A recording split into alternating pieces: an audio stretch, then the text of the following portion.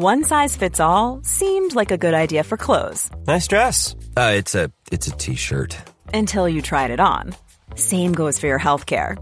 That's why United Healthcare offers a variety of flexible, budget-friendly coverage for medical, vision, dental, and more. So whether you're between jobs, coming off a parent's plan, or even missed open enrollment, you can find the plan that fits you best. Find out more about United Healthcare coverage at uh1.com. That's uh1.com. Hello? Hello?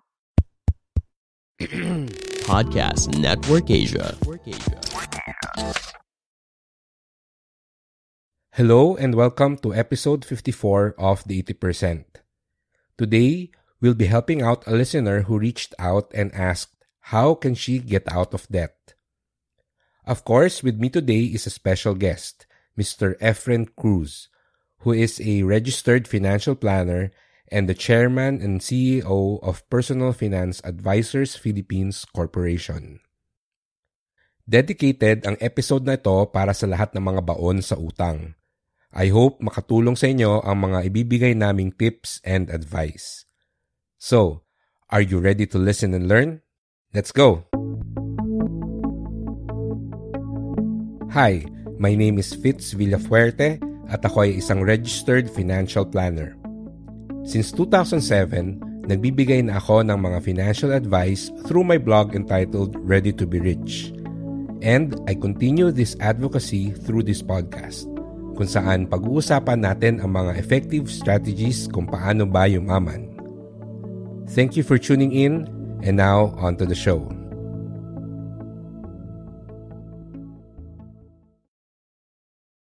Good day po. My name is Efren Cruz. I'm often mistaken for other people. Hindi po ako yun, yung mga celebrities. Lalo na si Mr. Bean. I'm the chairman and CEO of the Personal Finance Advisors Philippines Corporation. Our focus is on helping people with their financial plans po. We basically cover cash, debt, risk, and wealth management. You just heard Sir Efren Cruz, one of the most respected and influential people on personal finance in the Philippines. He's actually one of the lecturers when I attended the RFP course several years back. At dun sa klase niya, he discussed with us at dun ko natutunan yung concept ng CDRW. I like yung yung acronym mo nung CDRW, yung cash, debt, risk, and wealth management. I actually shared that to some people. Tas hindi na nila alam ano yung CDRW. Generation gap na, hindi na kasi uso yung CDs ngayon, no? But of course, I'm really honored to have Efren today dito sa ating podcast because he's been known as the father of personal finance in the Philippines. Grabe. Idol to. But Pinapatanda mo ko, ha? Obvious naman doon sa CDRW, but in any case, I'm actually curious, what's the story behind this title? Paano nagsimula yung father of personal finance in the Philippines na nickname mo? Si Salve, sisihin mo doon. Si Salve. Si Salve tsaka si Randel. Yan, dalawang yan.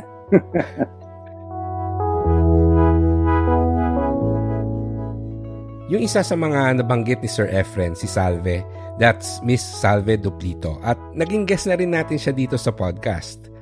You can later check out episode 27, where we talked about how to learn the valuable habit of reading. And for sure, one of these days, we'll also invite Sir Randall Chongson to guest in our podcast. So make sure that you subscribe to the 80% para hindi nyo yun mamiss. Anyway, let's go back to our conversation with Sir Efren.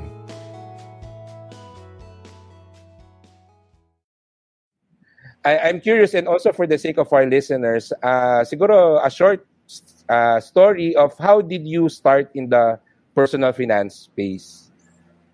Okay, nako, that's a long story. Try to speed it up. It started with me falling in love with the amortization table when I was in college. Wow. Nerd mo naman tayo. Sabi na. Hindi. But I was so amazed kasi imagine mo, gagawin mo to sa dulo, zero na lalabas. So, well, I guess because my father had a master's in stat. So, medyo engineering ang mind niya. So, namana ko yon. Anyway, and then I wanted to get a job, study a course pala na walang thesis. Ako daw magsalita sa harap ng tao at that time. So sabi ko, sige, business management do sa school namin, walang thesis. But that led me to having a job na in finance. No? And I started with basic finance and then eventually that led me into fund management. Okay. But habang nasa fund management ako, I was always telling myself, there must be a better way.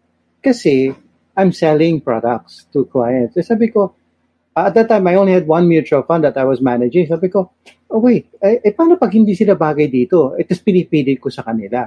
So at that time, I had this vision that I wanted to be on the other side of the fence.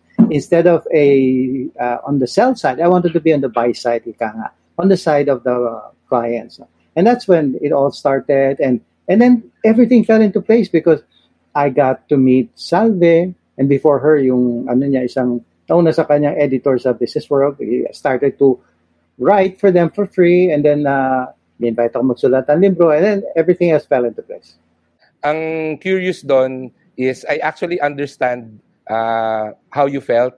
Kasi sometimes, yun din yung nararamdaman ko but siguro when I'm planning yung mga investment goals ko, parang sobrang fascinated ako doon sa how do I grow this na meron akong Excel table, simulate ko yung cash flow ko na it gives you a feeling, yung may feeling of satisfaction pag, ito pala yung kailangan kong i-invest tapos ganito lang pala siya, kayang-kaya ko ngayon. So, I can understand the fascination with the number.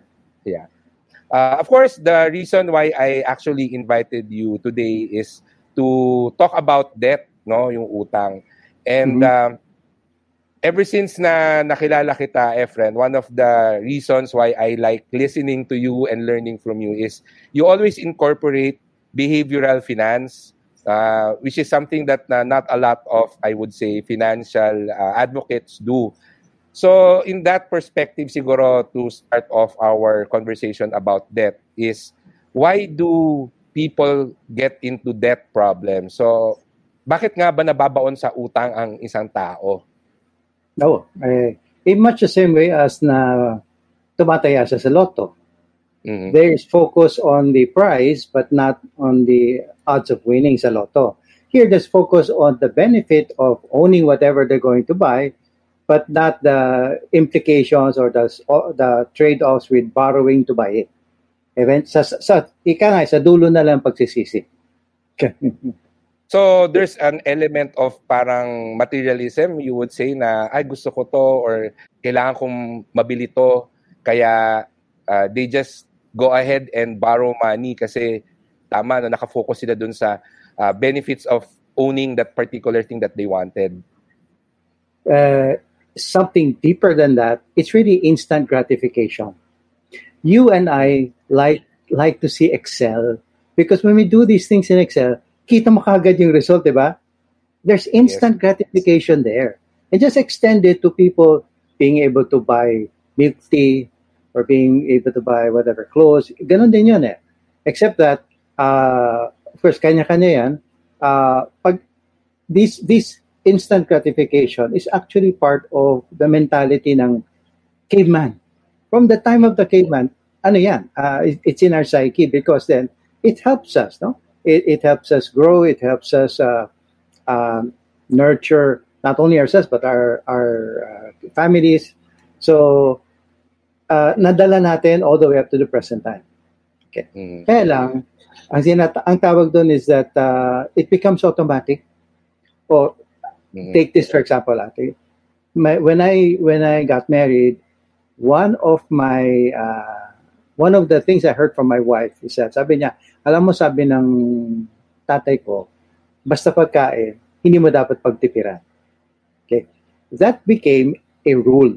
In addition to instant gratification, it became a rule. Okay? Tama naman pagkain because it's a means of survival. Part of the rules yan ng cavemen, you have to survive. Kaya lang pag sumosobra yung reliance natin dyan sa mga rules na yan, doon tayo nagkakamali, lalo na pagdating sa pera. Oo nga, no, may mga naririnig ako mga estudyante na gusto nila magtipid, pero pag nakakita ng milk tea place, ay parang instinct na nila nabibili, no? Kasi mag-crave sila for the milk tea. And yun ang ending, hindi na sila nakapag-save. Well, talking about saving, that's on the flip side of spending, di ba? Mm. Spending, although lumalabas ang pera sa'yo, may kapalit. Yung gratification. Pero pag nag-save ka, walang kapalit kagad. Wala eh. So, ang tingin ng utak natin dyan, it's an outright loss. That's why it's so hard to get people to say, outright loss yan eh. So, ang sinasabi nila, don't think of it as an outright loss. Now, this is not neuro-linguistic programming. Kasi ang sinasabi ng behavior economists pala, is that nakaprogram na yung utak natin from the time of the caveman nga up to now. No? You just have to find the right programming for the proper situation. So sabi nila, instead of saying to yourself, can I save 20% of my income, which is an outright loss, tanongin mo sarili mo, can I live on 80% of my income? Baliktad. It's the same result. Pero if you look at it as living on something, it's positive rather than saving, which is cutting back on how you're living. So that's one solution to saving.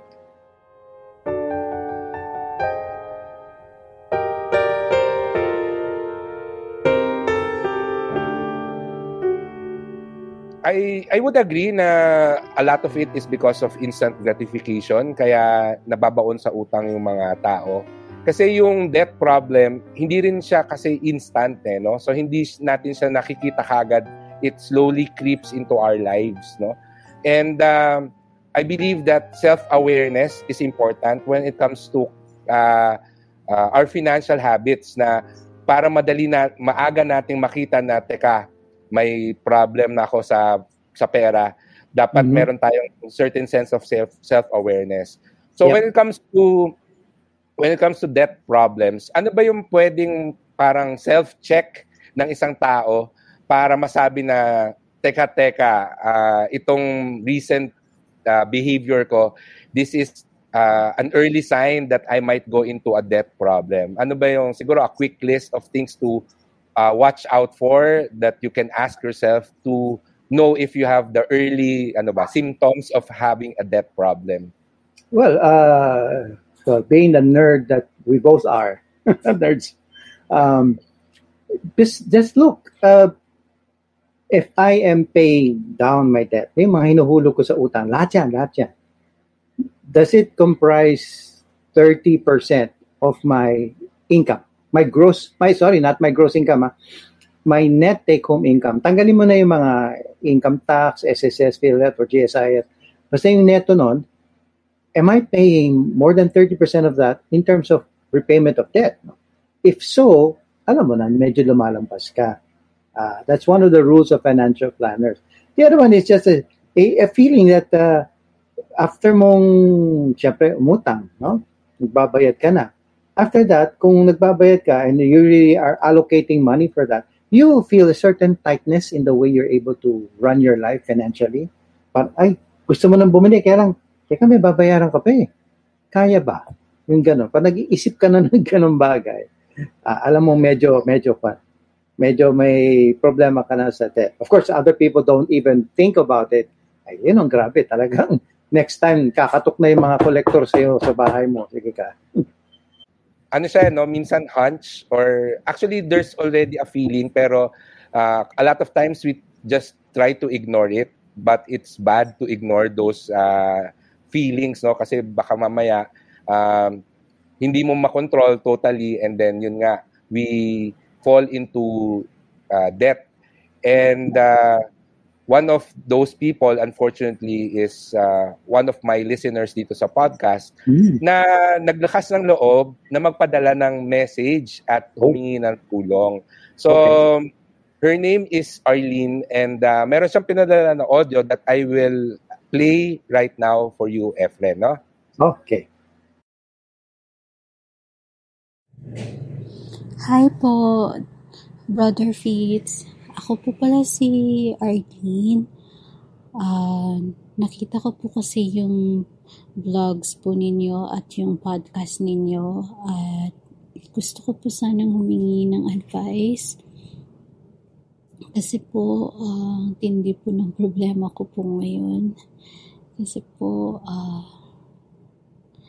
ang dami-dami ko pong utang tapos yung utang ko po yun ay sa maraming online creditors po.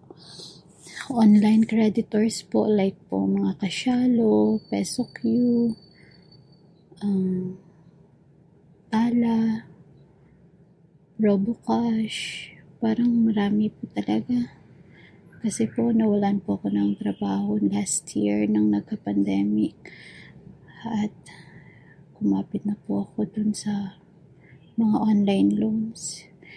Nabayaran ko po naman po ng nakaraang buwan pero ngayon po parang super stressful na po at takot na po ako baka makulong po ako, baka iharas po ako, baka po tawagan po lahat ng mga kamag-anak ko, mga kaibigan ko, mga katrabaho ko at natatakot po talaga ako na yun nga po baka masira ako at makulong po ako.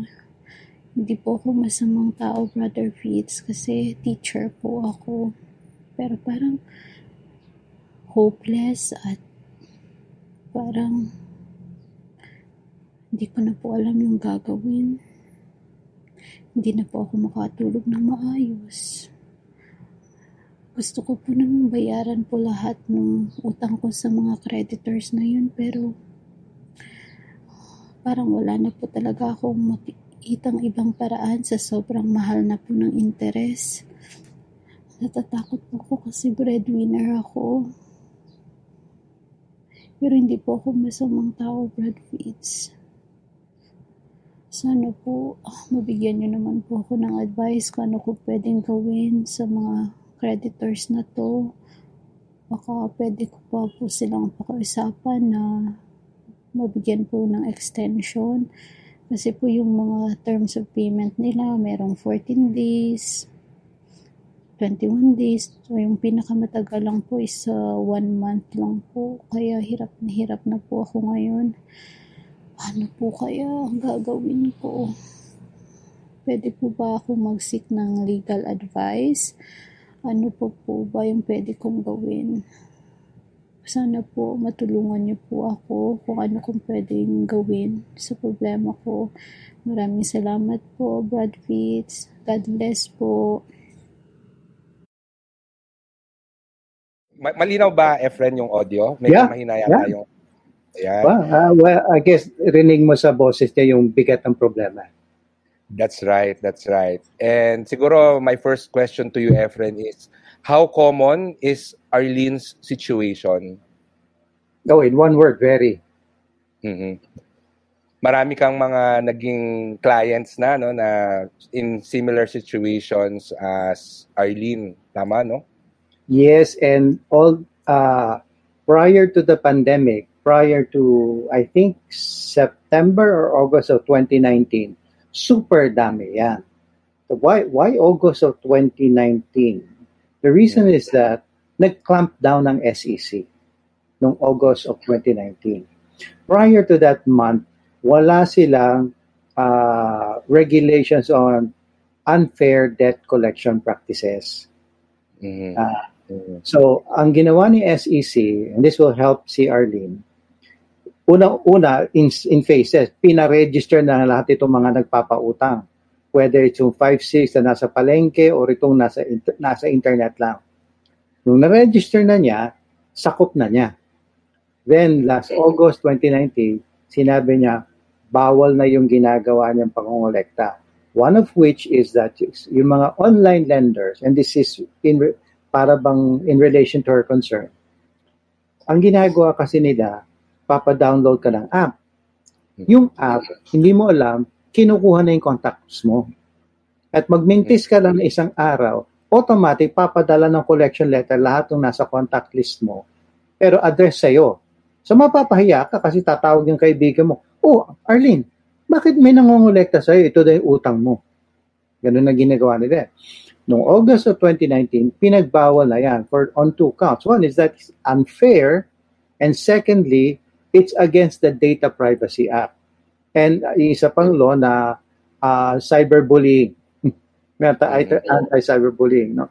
So, there are ways to help her, si Arlene. Pwede siya i-report niya itong mga ito na magkaharas sa kanya. Kailangan hinaharas na siya, of course. No? Parang wala pa naman. Pag hinaharas na siya, i-report niya sa SEC. At may website si SEC mismo. Fill-upan lang niya yung form. Bahala na si SEC. Nabanggit ni Arlene, no, yung mga online lending, and nasabi mo na rin, no, na uso ngayon. And ang naaalala ko kasi many years ago, ang talagang problem ng mga tao pagdating sa utang is yung credit cards na nagpatong-patong, no? And for now, I think dumagdag pa tong mga online lending kasi it's so easy to apply for a personal loan dito sa mga online apps, no? Yes. And personally, I believe na good ang intentions itong mga fintech companies na to.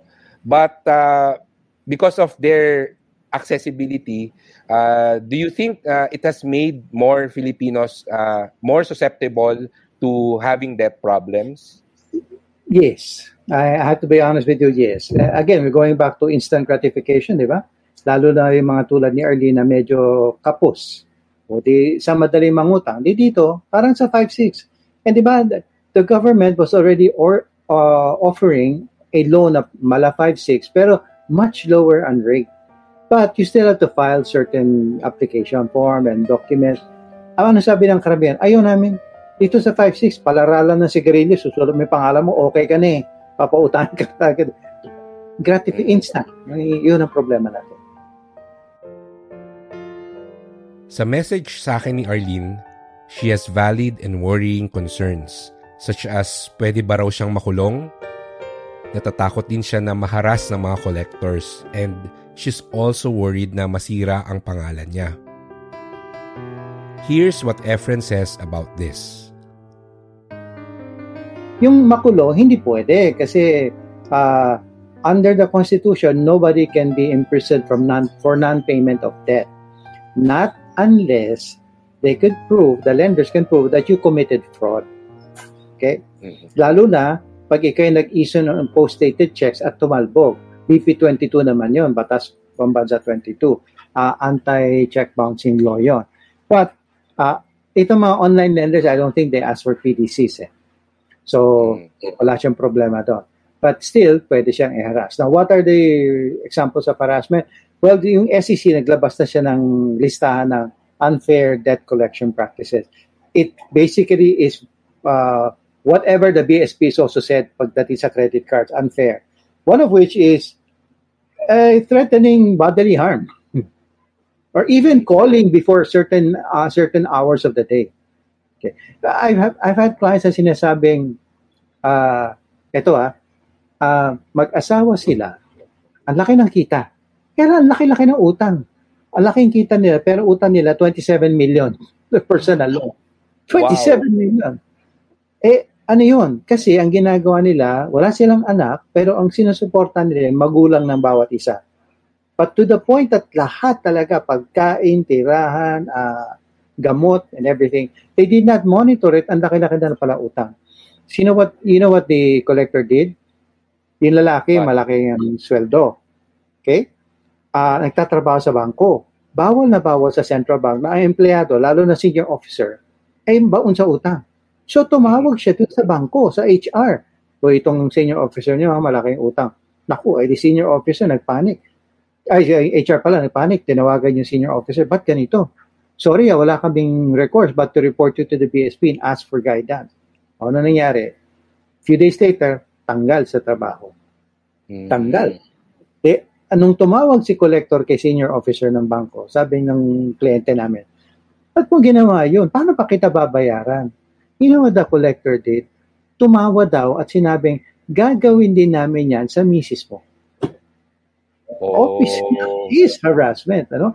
Even talking to your relatives, they cannot do that.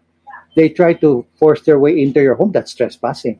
All of these things. Now, ang gagawin nila, tatakutin tayo. Sasabihin, ay, meron na kami ipa-file na kaso sa sala ni judge, ganyan-ganyan. Pag hindi ka magbayad, ipa-file namin to. May kaso ka na ba? Wala pa. Plano pa lang yun. Drawing pa lang yun. That's just the way of wanting you to call them and negotiate. So, ang payo namin talaga, wag na wag tatakbuhan ang kolektor. Kausapin nyo sila. In fact, be aggressive with them.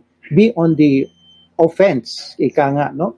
Mag-offer ka na nung kaya mong bayaran.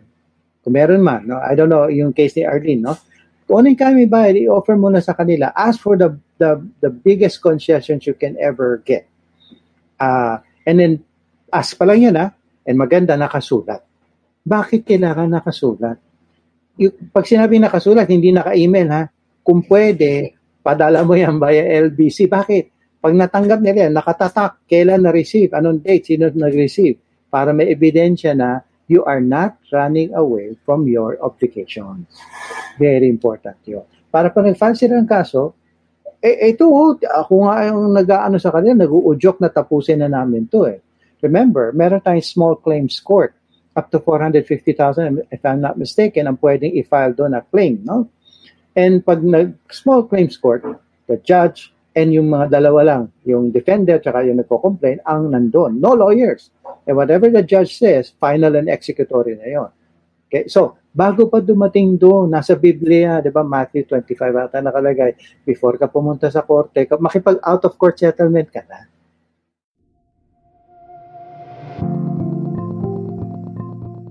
Let's take a quick break from this episode because I want to tell you about Flint PH.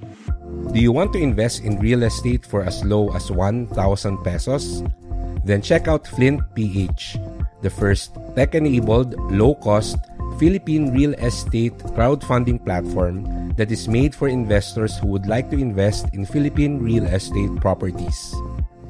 Flint provides a fixed and safe return on investment, especially for those looking to earn passive income. Flint is open to anyone at any time, even to those who are based outside the Philippines. Sign up for a free account today and visit bit.ly/FlintPH. That's bit.ly/FLINTPH. Again, that's bit.ly/FlintPH, all small letters.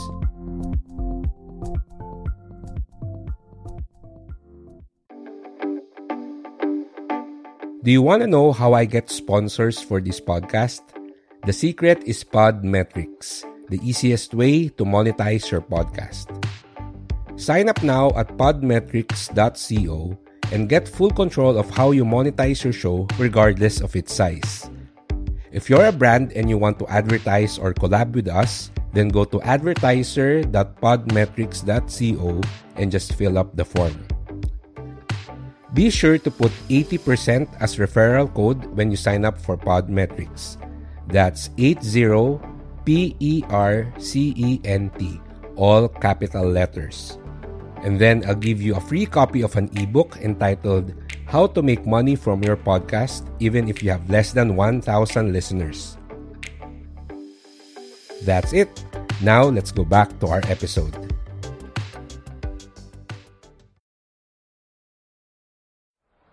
Then Peter came to Jesus and asked, Lord, how many times shall I forgive my brother or sister who sins against me? Up to 7 times? Jesus answered, I tell you, not 7 times, but 77 times.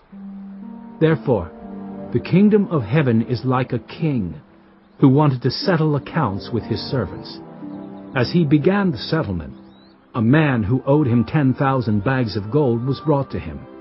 Since he was not able to pay, the master ordered that he and his wife and his children and all that he had be sold to repay the debt. At this, the servant fell on his knees before him. Be patient with me, he begged, and I will pay back everything. The servant's master took pity on him, canceled the debt, and let him go. Before we took a break, Efren mentioned a story written in the book of Matthew about debt settlement. I believe it's the parable of the unmerciful servant, which is what you just heard. Well, just the beginning of it. You can read the rest of the story in Matthew chapter 18, verse 21 to 35. For now, let's go back to our conversation with Efren. So, sinabi mo na dapat nakasulat, kailangan na ipa-receive. And hindi ito kailangan na tipong like a legal document. Kahit na parang liham lang, sulat lang, tinay, or kahit sulat kamay, no? Ang importante ito yung natatakan, tama, yung na-receive. Yes. Okay. So, isa sa mga sinabi din ni Arlene is she feels hopeless about her situation. So, do you think, is it hopeless? Have you ever encountered a case na sobrang hopeless pagdating sa utang? Is it ever hopeless? Well, let me tell you a little story. No? Meron kami isang kliyente na 71,000 na utang sa isang bangko, credit card. 2 years siya nagtatago. Pinagtataguan talaga niya. In fact, pinagtataguan din niya yung boss niya kasi nagtatrabaho siya sa bangko. Baka pag-uusapan daw ay suspension. So, he was always giving excuses sa boss niya. Boss, hindi ako free ngayon. Then, pero alam ng HR yun ng bangko. So, ni-refer siya sa amin. So, sabi lang namin, kinausap mo na ba yung creditor mo? Hindi pa eh. Ay, kausapin mo. Hingi ka ng condonation, which is really discount. Yung kaya mong ibigay, bayad sa kanila, yun ang sabihin mo. So, ang sinabi lang niya ata, is, sige, sa collector, pwede ba humingi ng discount? Siyempre, si collector, who only earns a percentage based on the makokolekta, will say no. So, they put down the phone. A few days later, tumawag si collector. Anong sabi? Sir, yung 71,000 na utang mo, ganito na lang ha. 9,500 na lang bayad mo, tapos na tayo. Wow! Ang laki! Wow! 83%. Just the other day, just today, I was talking to somebody na 207,000 ang utang sa isa sa mga bangko, personal loan. Sabi sir, 27,000 na lang ibayad mo. Okay na tayo. Wow, ganun din yun. That is an 88% discount. Hindi yan hopeless. Pwedeng hingan ng tawad. Bakit? Especially, this is the rule, especially pagdating sa credit card lang to. But creditors normally follow the same practice. Pinapa-write off na ng central bank. Yung credit cards, pinapa-write off na. Okay, that's why yung mga banko, since they cannot collect anymore, they will hire ECAs, external collection agencies, na siya mga for them on a percentage of success basis. And anything they collect, income ulit yun. Kahit kano kaliit yun, income ulit yun. Kaya at that point in time, papayag na mga bangko, mga credit cards pala, na ibalik, i-collecta na lang kahit ano. The rule is that pag 6 months past due ka na, written off na yan. Okay? But many lenders apply the same parang policy. So pwede kang humingi ng discount, whether it's a personal loan, credit card loan, pwede. Wag lang housing loan or car loan kasi kukunin yung collateral mo. But for the non-collateral loans, pwede humingi ng discount. So hihingi ka ng discount dun sa collector, dun sa tumatawag sa iyo. Tama? Yes.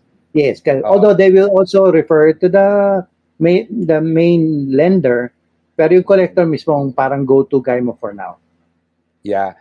And it's important to remember na once you are able to negotiate an amount, dun ka sa original creditor magbabayad. Kung doon ka sa bangko, mismo magbabayad. Hindi yung ahente or collector magbabayad. Sabihin na, sige, Gcash mo na lang. Hindi pwedeng gano'n.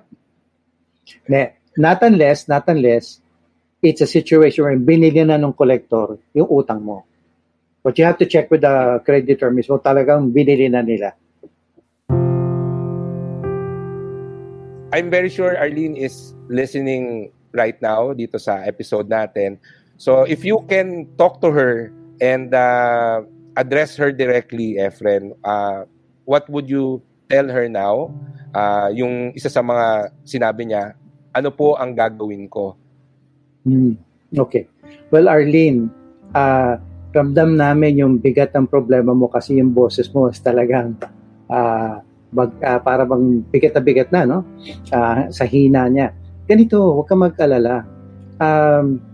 Pwede ka humingi ng discount. Malaki, in fact. Marami kaming mga nauna na sa iyong kliyente na ganyan ang ginawa. Nakakuha sila ng discount. Minimum of 50%, as high as 80+%. Pwede yan. Ngayon, try to find out na lang ganito. Ano yung pwede mong bayaran? Okay? Isulat sa kanila. And then, makipag-negotiate. Always keep the communication lines open. Huwag mo silang tatakbuhan.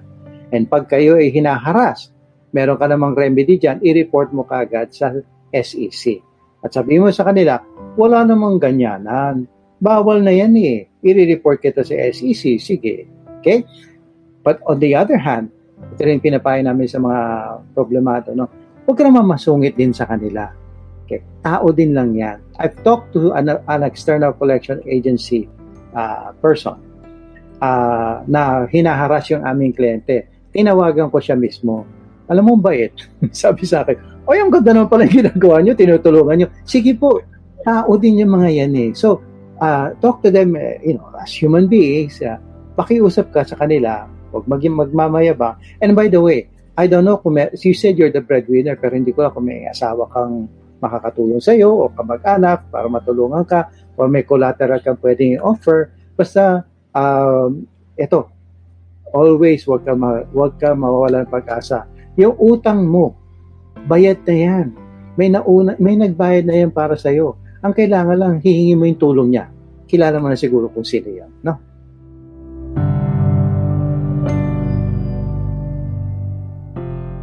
To end our conversation, I asked Efren about the Enrich Good program.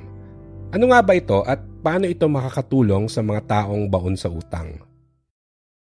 Yung Enrich po kasi, hindi po yan yung gatas. Yan po yung brand namin. Okay. Yung good stands for getting out of debt. Okay. So, ang ginagawa namin is this. Meron kaming kapartner lending institution na magde-lend sa mga kliyente namin provided they pass yung qualifications din ng lender. Siyempre, kailangan may trabaho, may pambayad, all of that. So, ang ginagawa namin is that the partner lender, babayaran lahat ng utang ng kliyente namin. No? Lahat. Hindi pwedeng isa, dalawa lang. Lahat. Para isa lang ang pinagkakautangan, isa lang ang hulugang amount, isa lang ang payment date. Para hindi ka na malito. And then over 2 years yun, may interest din naman pero hindi ganun kalaki kasi we will help you ask for that discount para mapababa nga yung utang mo. But there is a condition. Ang condition is that pag ikay napalend nung partner lender namin, kailangan mag-undergo ka ng 1 year of coaching para hindi ka na makabalik pa dun sa dati mong sitwasyon at umahon ka pa baka after that. Hopefully, after 1 year of that coaching, baka nag-i-invest ka na. Baka nakakabili ka na insurance, all of that stuff. Yung kinikwento ko kanina kay Fitz, alam mo ba, a few years later, mga New Year noon, nag-message siya sa akin, sabi niya, Sir, alam mo, every New Year, namamroblema ako kasi yung saan ako kukuha ng pera pambayad ng utang ko, noong 2 years na nagtatago ako. This year, namamroblema na naman ako. Pero ang problema ko, saan ko i-invest ang pera ko? Wow! Sabi ko, galing mo naman, boy. Tapos, hindi lang yon. A few years later, nag-post siya sa Facebook, nakabili na ng kotse. Yan ang gusto na nangyari sa'yo. So, that's really a sign that there is life after death. Tama? No? Yes, life after death. So, for those who are interested dito sa Enrich Good program mo, how can they learn more about it? Where can they go? And how can they contact you siguro, Efren? Meron po tayong pre-qualification phase. Text-based lang to, SMS lang. So, mag-text lang po kayo, sabihin nyo meron kayong problema sa utang, i-text nyo na lang po sa 0917-505-0709.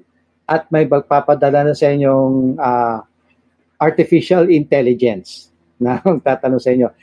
Sino yung artificial intelligence? Ako rin yung may artificial intelligence ako. So, papadala ko kayo ng mga question, sasagutin niyo lang po. Alright. So, since text-based lang to or SMS-based, it's available nationwide. But the OFWs, paano sila? Is it open to OFWs? Yes. Well, ganito po.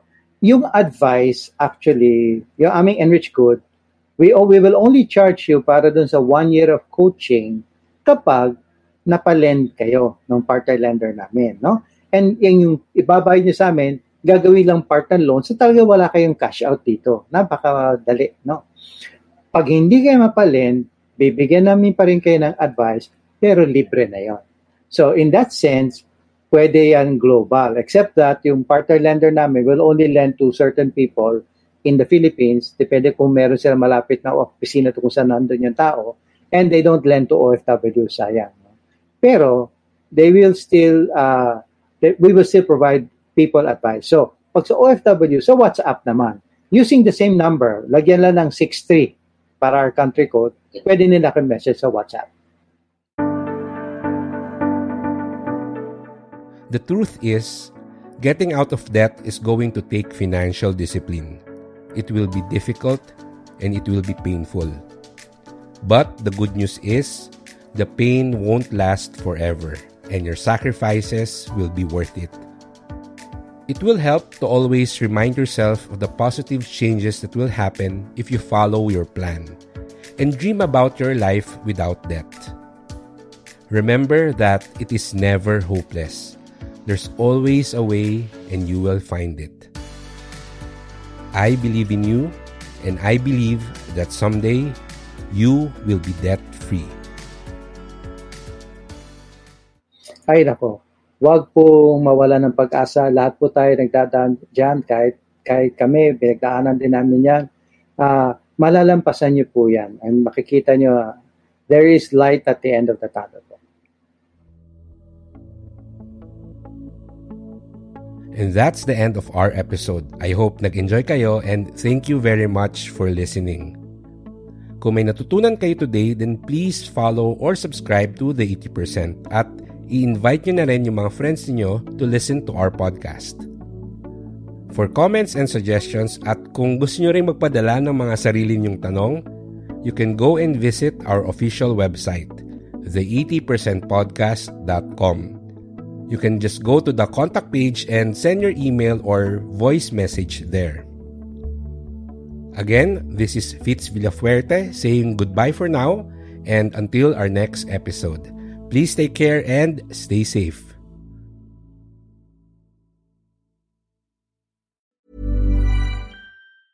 Ever catch yourself eating the same flavorless dinner 3 days in a row? Dreaming of something better? Well, HelloFresh is your guilt-free dream come true, baby. It's me, Keke Palmer. Let's wake up those taste buds with hot, juicy pecan-crusted chicken or garlic butter shrimp scampi. Hello Fresh. Stop dreaming of all the delicious possibilities and dig in at HelloFresh.com. Let's get this dinner party started.